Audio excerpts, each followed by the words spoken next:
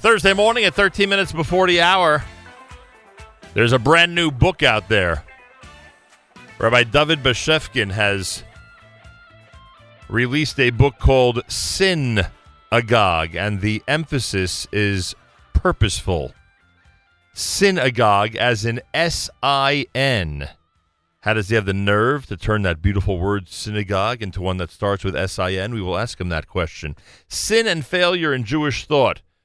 Rabbi David Bashevkin is Director of Education for NCSY, the youth movement of the OU, an instructor at Yeshiva University where he teaches courses on public policy, religious crises, and rabbinic thought. He's pursuing a doctorate in public policy and management at the New School's Milano School of International Affairs, focusing on crisis management. And he points out, not we, he points out that he has been rejected from several prestigious fellowships and awards. Rabbi David Bashevkin, welcome to JM in the AM. Thank you so much for having me. You feel it's important to remind people that you have not had only success in your career. Indeed. It's in my official bio. It's on the back of the book, and it's a measure of pride. It's funny because this book to me really was two-pronged because of this little note that you included in your bio, and then, of course, speak a little bit more extensively about in a couple of different parts of the book. One is, of course, this unbelievable analysis of sin, which I never in a million years thought there's that much to write and talk about when it comes to the topic of sinning, which we'll get to.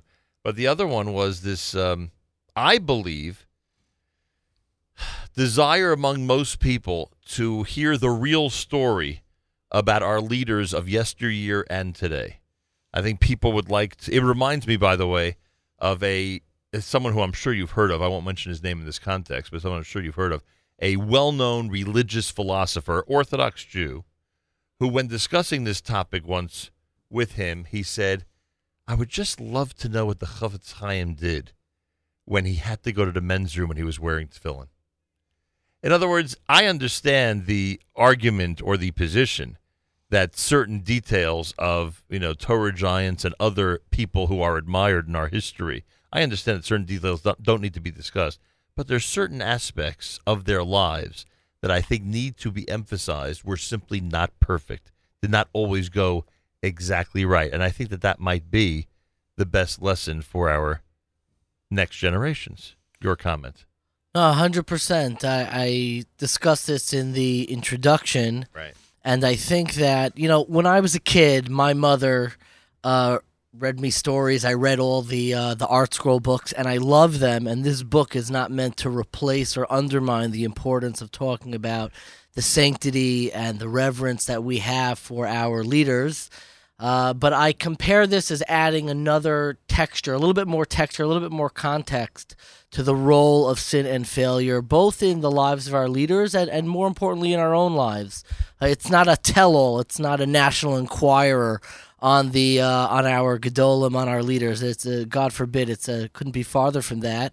But it is talking about that sin and failure is something that our tradition and our Masorah talks about a great deal. And the reason you point this out in terms of the bio that we discussed, where you add that little blurb about your shortcomings, let's put it that way, is because you've revealed, or at least you made me think about this through this position in the book, that all of us really do what we're yelling at everybody else for doing, meaning that when we put together our own bio or speak to our own children, we hesitate to talk about our failures. We hesitate to discuss our own shortcomings. And it got me thinking. It got me thinking that it might be really beneficial for parents and for Jewish leaders to include a little bit of that in their regular presentations. 100%. I mean, one of the nice things, and I could also blame my parents for this, is I actually grew up in a home where we were very comfortable talking about our shortcomings, not in a malicious way, God forbid, but in a very warm, friendly way. I grew up in a home where talking about our accomplishments was something we embraced, but talking about our shortcomings in areas where we struggled was something that we focused on with an equal sense of humor. And I guess when a parent transmits that to a child and they get the feeling that that's normal, or in some cases even to be admired, then it just makes growing up a little easier. Yeah, I look at it as a picture that has texture and different colors and different shading. And if you have something that has a very static, very clean look, it kind of loses a little bit of the nuance, a little bit of the beauty. And sometimes our lives look like Jackson Pollock paintings, which, has the paint splattered all over. The ones that frustrate me tremendously. Exactly. But it's important to have shading in your painting. I was trained as an artist in my very early years. I used to charcoal. And the way that you paint a charcoal is really just through highlighting the lights and darks, and the overall holistic image emerges from that. And I think that's a little bit of what this book is trying to add to the conversation. Rabbi David Bashevkin is here. Why write about sin? There's so many great topics out there and so many wonderful positive aspects of Jewish academia and general academia. It must be interesting, diving in and delving into this topic for an extended period of time. For sure. I mean, I have a stack of books on my shelf, thank God, about tshuva and doing mitzvahs properly and about inspiration. But I found that the way we talk about it is we'll talk about doing things better, giving more tzedakah, doing more teshuvah, all this stuff. But what this book is really talking about is not looking at failure as the absence of good, but there is a way to actually fail proactively in a smarter, more sophisticated way. What I've said in the past is that every year before Yom Noraim, we always, hear rabbis telling us you have to do more mitzvahs and better mitzvahs. And I think that we also need to do better averos. And the way that we fail needs to be done in a smarter, more strategic, more learned way. So that way we're able to grow from them, and that requires us to be able to talk about sin as well. Meaning if we had, this has to be clarified. I said better Averas, not more Averas, just to be clear. Meaning by better, that if somebody understood what they were doing more, or thought about what they were doing more, then it might in the long run help them. Is that what you mean by that? To a degree. I remember I heard from Rav Tzvi Meyer Zilberg once, who's a Hasidic rabbi, lives in Eretz Yisrael. He came to speak at Rav Moshe Weinberger's shul, and he spoke about people who, let's say, were dealing with the attribute of anger. And he says that people look at it a lot of times as a binary.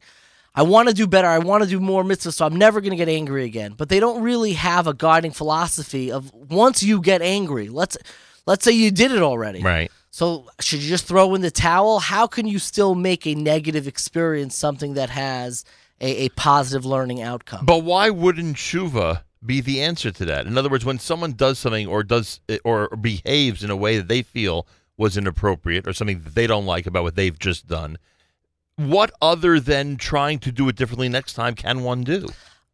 I agree. I guess I'm expanding the definition of tshuva to not just include the absence of bad and the presence of positive, but part of tshuva is the way in which we look at our negative traits.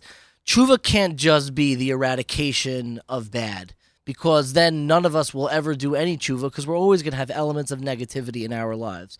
Part of the tshuva process, and I look at this very broadly, very in a maximalist way, as a book about tshuva, but it's not the tshuva of, okay, now we're going to really be perfect this year. It's a tshuva about looking at all of our warts and scars and figuring out where in the larger narrative of our lives do they fit in. Because all that you just described can make someone a better person. If they understand where it fits in, if they get, what role that sinning or those episodes have in their life, do they in fact have the potential to be better people?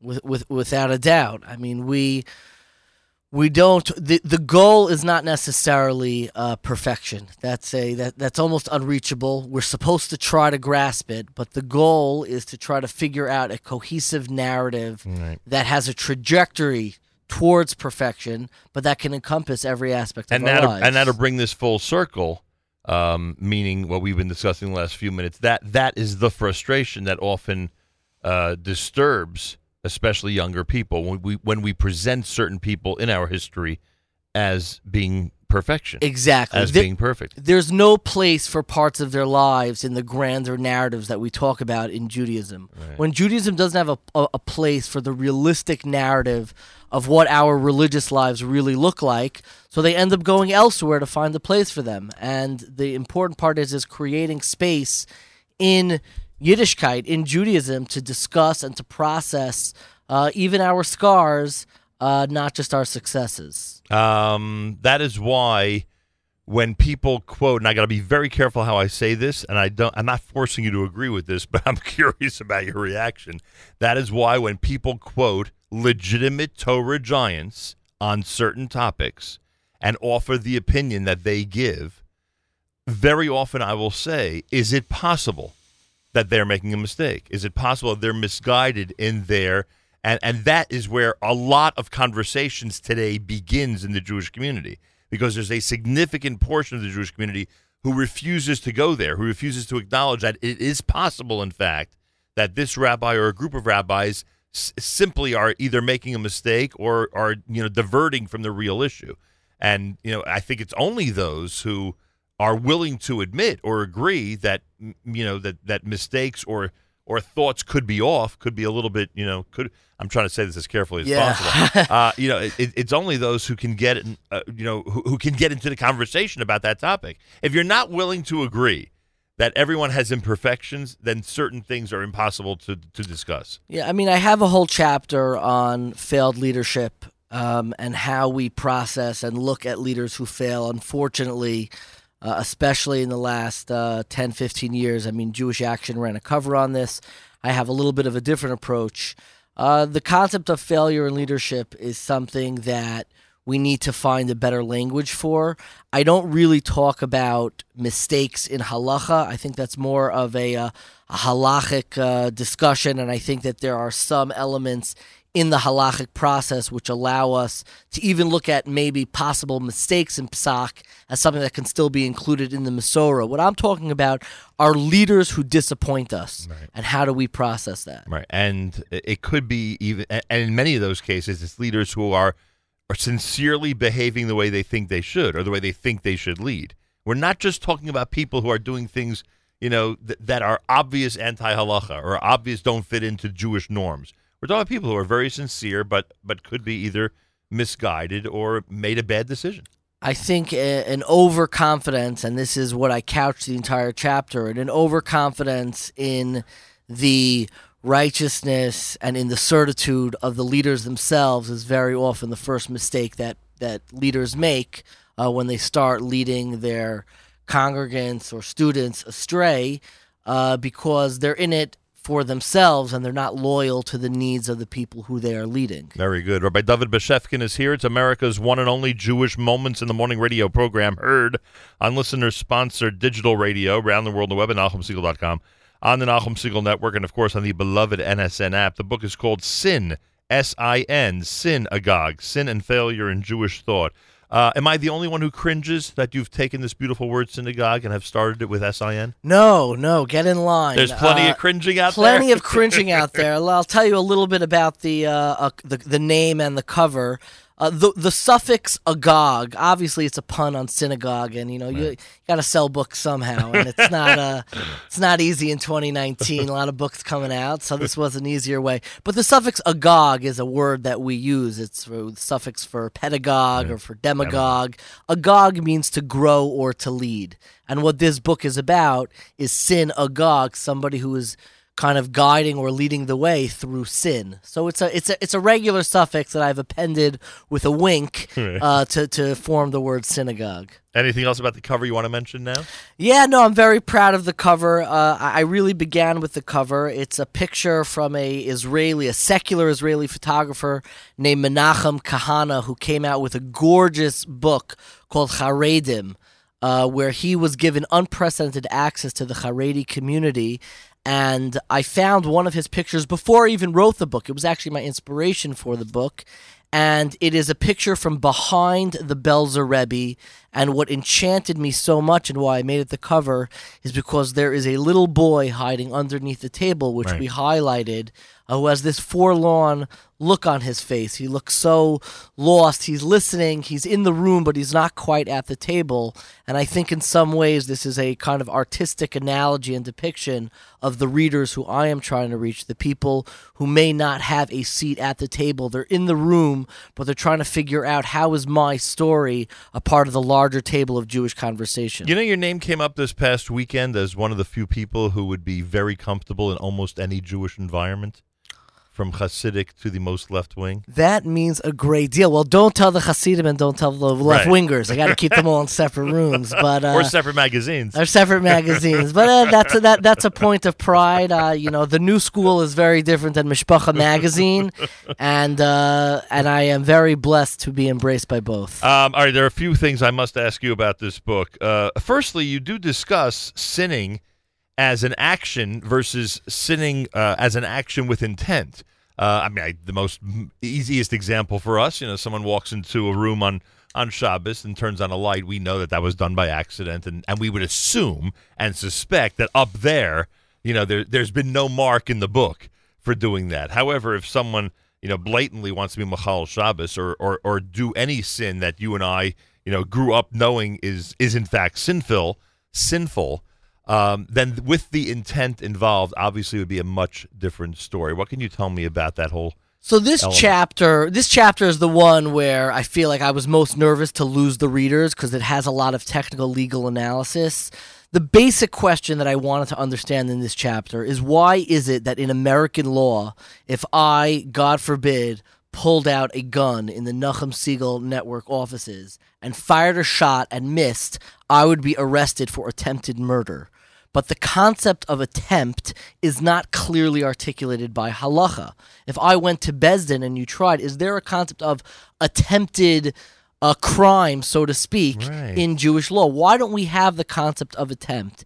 And it's really an analysis of the difference between American law and Jewish law and the role of thought and action in those two arenas. And the way that I end the chapter is really the clincher, which is, while thought alone does not have the same weight as it does in American law that it does in Jewish law necessarily. And by thought you mean intent. Intent, right. Correct.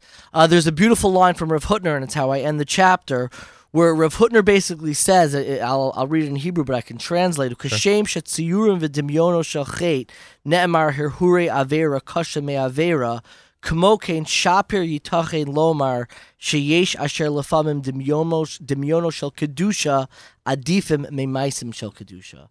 Where what little effect that thought has with sin, that we do talk about, that the thoughts of sin can have a more deleterious effect on a person's soul than the sin itself. Rav Hutner says the thoughts of kedusha, the aspirational thoughts that we have, may be even greater than Kedusha itself, which I think is such a powerful way to talk about intent and compare intent in sin versus intent and in Kedusha and aspirationally, which is how I end the chapter. But it is a more of a legal, technical chapter that starts off with a very juicy legal case about the cannibal cop. You have to read inside. I'm not going to share the details on the radio. Yeah, I saw that. We won't do that.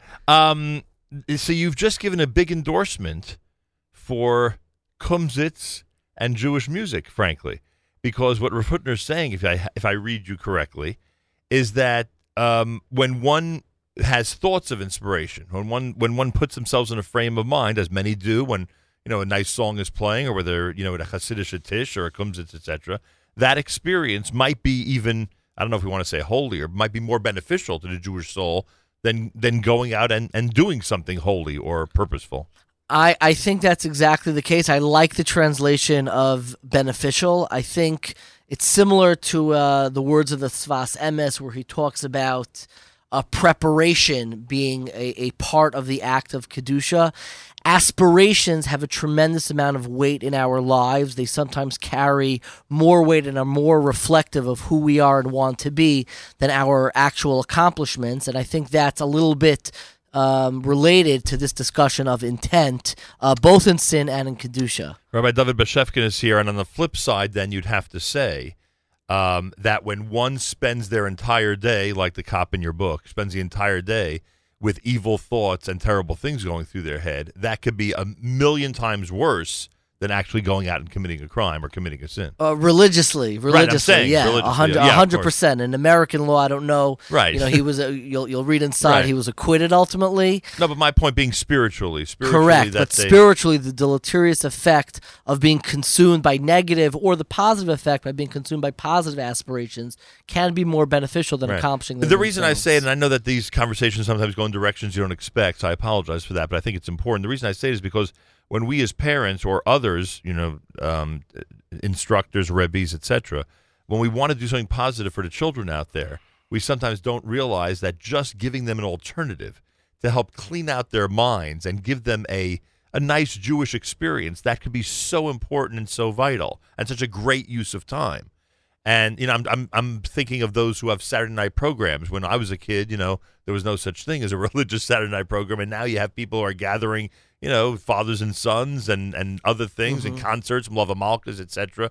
And you've given me a greater appreciation for what those things have in terms of the role in raising our children and being a positive force. With young kids especially, I think it's one of the hallmarks of Jewish music, and particularly of the Hasidic world, Right. is that they've emphasized that aspirational education, particularly at the young age where you lay this bedrock that allows them to return to this aspirationalism, even though we know as adults it's rarely, if ever, grasped. But once you lay that bedrock, it allows them to return to that place of purity and aspirationalism that can guide them for the rest of their lives. And I'm lecturing an NCSY legend about this. When you Hardly. when you've experienced all the Havdalahs and Kumsitzes and all the other parts of the program that really are there to just again build people up spiritually.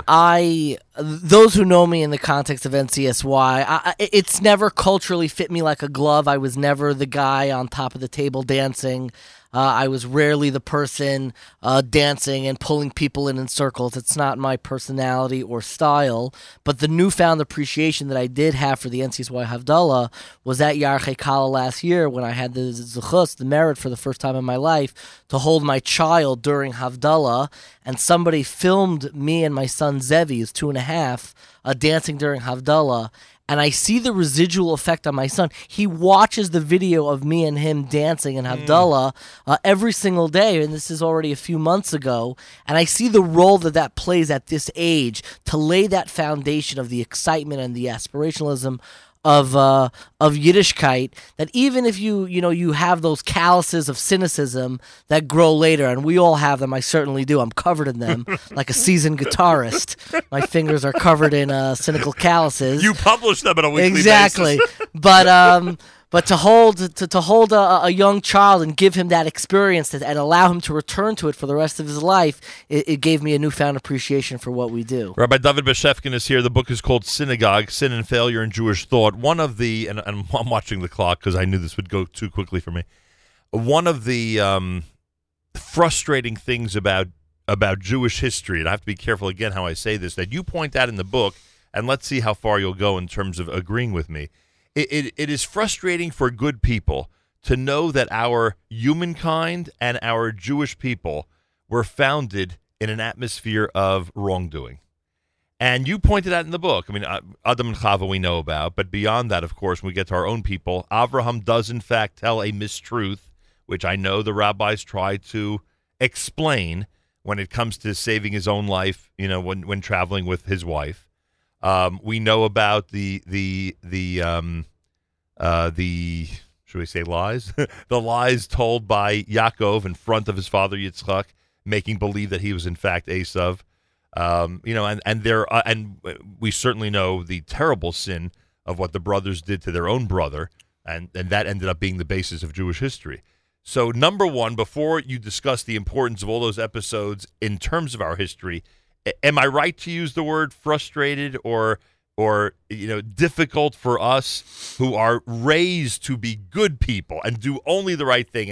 And these Jewish heroes in our history, in fact, did involve themselves in some type of chicanery. I have mixed feelings. I have a good friend, Zev Elef, who wrote an article on this that's quoted in the chapters on failed leadership that goes through the tendency to ascribe, psychological or, it puts all the biblical characters on the psychologist's couch, and that's something that I very much move away from. That's not something that you'll see in the book, though I discuss the tendency.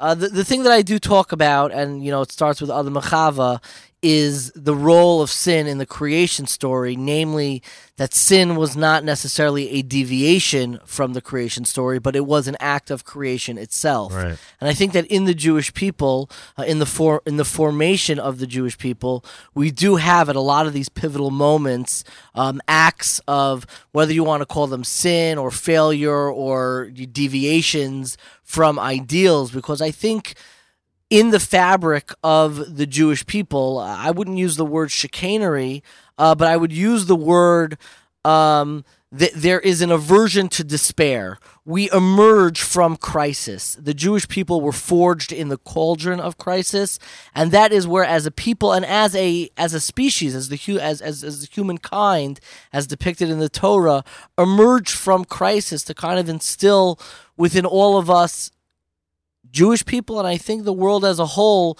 the ability to have resilience even through crisis, and the knowledge that our true sense of self emerges through our negotiations with failure on a collective level and on a personal level. Even if that failure is self-made, and... Well, that's a great pun. All failure is self-made, because as I talk about in the first chapter, the creation of self is what came through sin. Then maybe because other people are involved, it seems worse to me. In other words, if someone sins against God, okay, now they have to deal with that issue. But when someone sins and the act does have an effect on somebody else, in the stories that we're quoting, in fact, they do. I don't know. It seems worse to me. It seems like it's not just a self-made. Now I need to figure out how to correct this myself. It's you've gone ahead and included somebody else in the whole story. It's certainly worse, but the ability to expand the way you define yourself and connect to others, I think the opportunity becomes much richer when, God forbid, you wrong somebody else, you wrong a community. It requires a much richer and more sophisticated type of resilience to heal those wounds, and a greater person can emerge from those crises. And why can't our commentators settle with the fact that, in fact, one of our forefathers lied, or said something that was really, if one was being 100% truthful, would not have said. They have trouble doing that. I don't think that they have trouble. I think we have trouble doing it because we're projecting our own difficulty with failure on our avos. If we look at failure as a diminishment of ourselves, and we ascribe the reasons for failure to whatever pop psychology term is popular at the time, and then we ascribe them to the avos, we're diminishing everybody. We're diminishing the avos, and we're diminishing ourselves. If we have a grander narrative for the place of failure in our own lives and in the lives of the avos, that we do see the Rishonim doing, and that isn't diminishing the ideals and the stature that they have. If anything, it is elevating both the role of sin in a formative part of our lives and who the avos were and what they were able to overcome. Rabbi David Beshefkin's here. One of the most important things in the book, as far as I'm concerned, is your... is how you make sure to note that there are many different words for sin in our tradition. And every one of those has a different connotation, a different intent sometimes. I mean, you can give us a quick list, no? You could tell us a... Well, we have a lot of biblical words for sin. We have chet, avon, pesha. The question that struck me when I was writing the book is the word that we probably use the most and hear our rabbeim and teachers quote the most is the word avera. Right. We had so many great words. Like, why on earth? Avera does not appear as a noun in the Torah. The word la'avor as a verb appears. But the word avera was invented by the Mishnayos. And my question was, what was wrong with Chet, Avon, and Pesha? Why on earth did we feel like, what we need? We need one more word for sin. Is that what Yiddishkeit was missing? And I think that the word Avera is actually telling, has some very beautiful values buried in it that made it very necessary to create a new word for sin. And like I talk about in the beginning and end of the chapter, there was a sociologist, Frank Boas, who used to say that, Eskimos have so many words for snow, Right. for every different type of snow, because they grow up in this wintry environment. Right. So it's somewhat telling that the Jewish people have so many words for sin. And like the Gemara says, that in the future, when we're forgiven for everything, our sins should be as white as snow. It is my hope that one day snow will be used to describe our sins as well. Amen to that. Every one of those words you mentioned can be categorized differently, right? Different types, different intents. Exactly, yes. Different, I guess, long-term effects or maybe viewed differently in the relationship with God, right? When one has either a chet or avon or pesha. That's a discussion in the Gemara and Yuma that I talk about Right. the difference between chet, avon, and pesha. Which one is the most serious? What are they all different describe? And then I spend the second half trying to dig down and talk about what the word avera, why, it's so interesting. The word I've always been fascinated by words that are created by Chazal that did not appear in the Torah itself or in Tanakh. My dear friend Mitchell First of Teaneck, he writes about this a lot. He's like a linguist, but I just focus on avera. But some other words that were created, teshuva as a noun does not appear in the Torah. The word lashuv appears, Right. but why did we create some of these words? And I think avera is a really fascinating window to understand why would we create a new word for sin? Didn't we have enough already? Do you view Yom Kippur differently after researching everything for this book? Yom Kippur, I've always agreed with those, not that they care that I agree, but I've always agreed with the Torah giants who have pointed out that Yom Kippur is their favorite day of the year. For some reason, I love Yom Kippur. And it might be the cleansing, the higher spiritual plane that you're on because of the lack of the basic physical stuff that we don't do in Yom Kippur thing. And whatever the reason, do you approach the holiday of Yom Kippur as an important national day differently now that you've done all this research on sin? Without a doubt. I mean, every year on Yom Kippur, I'm in Toronto every year by the shul of Rabbi Yosela Joe Kanofsky, who's a Chabad Rav who runs it's not a Chabad shul, but he's a wonderful, wonderful Rav. I've been going there for close to a decade. And I have a chapter over here that likely, when my copy editor, Jonathan Engel, who's wonderful, when he went through the book, he said, if you get into Cherem, it's going to be this chapter. He knew in advance. But I have a chapter called Does God Repent? It's the last chapter when I talk about the nature of sin, and it talks about ascribing sin, kiviyachol, so to speak, to God himself.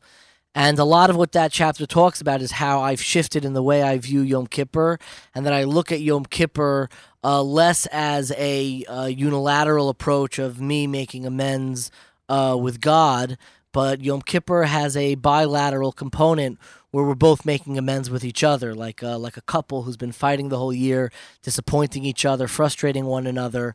On Yom Kippur, we're both doing tshuva to a degree. Anniversary dinner. Exactly. And for sure, my relationship to Yom Kippur has changed a great deal since kind of writing that book, and certainly in light of that chapter. How long does it take to research this book? How long does it take to write it? It's a great question. I had a lot. Well, I put out a Hebrew work before this called Baroges Rachem Tizkor.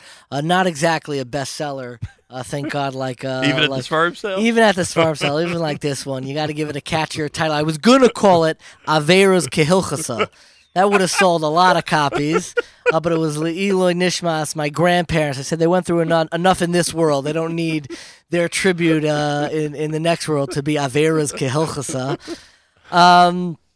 But I had a lot of the rabbinic research done in the Sefer, and then there was a lot of academic research. There's a long bibliography in the back. A lot of footnotes, a lot of bibliography. Thank God I get a lot of support from NCSY and from Yeshiva University in the work that I do, and it took me a few months to write and research. I did both simultaneously. I did it chapter by chapter. And thank God I had a little bit of siyata d'shmaya in getting it done. Will Rabbi David Bashevkin's hardcore fans be frustrated that there's not enough humor in this book? Will that be an issue, do you think? Will they be disappointed when reaching the last page and they haven't been laughing out loud? That's there are winks. It's certainly not a top 5 mishpacha column. Top 5 averas. Mishpacha wouldn't let me do that one. When I submitted the manuscript, it gets reviewed by anonymous reviewers, and one of them head exploded. These are serious academic people, because in one of the footnotes, I quote my own Twitter account. And they lost it. They said, this guy is quoting his own Twitter account. So he wasn't a part of the Twitter chevra, who I thank in the back. I think a lot of the virtual cohorts that I was they're a part an important part of your life. Absolutely. The Twitter chevra was a big part of this book, and they're thanked in the back for sure. Unbelievable. Well, it's very interesting. I found it fascinating, and I find that the older one gets, at least in my case, the more complicated these issues become. For sure. And, I'll say one thing, that I think that the fact that I write the humor columns for Mishpacha and write a book like this, that's coming from the same place. If you read Viktor Frankl's book, Man's Search for Meaning, and I heard this in the Hesped that my dear friend Josh Grayjower gave for his wife, he quoted a passage from Viktor Frankl, where Viktor Frankl really highlights the role of humor in dealing with crisis, failure, suffering. There's no better tool than humor itself. If I could write a second or third book, it would be the role of humor and laughter in sin and failure. It's such an important strategy and approach. And I know in my own life, when I'm going through something bad, I listen to a ton of stand-up comedy and this stuff.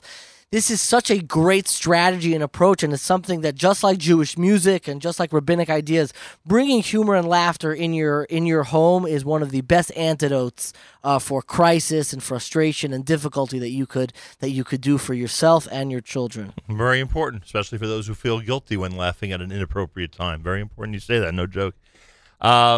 Is there a Mishpacha article this week or not? Have they given you the week off? Yes, no, there is a Mishpacha article this week. Last week I wrote about the 5 people who you're going to have at your Purim Suda. Right.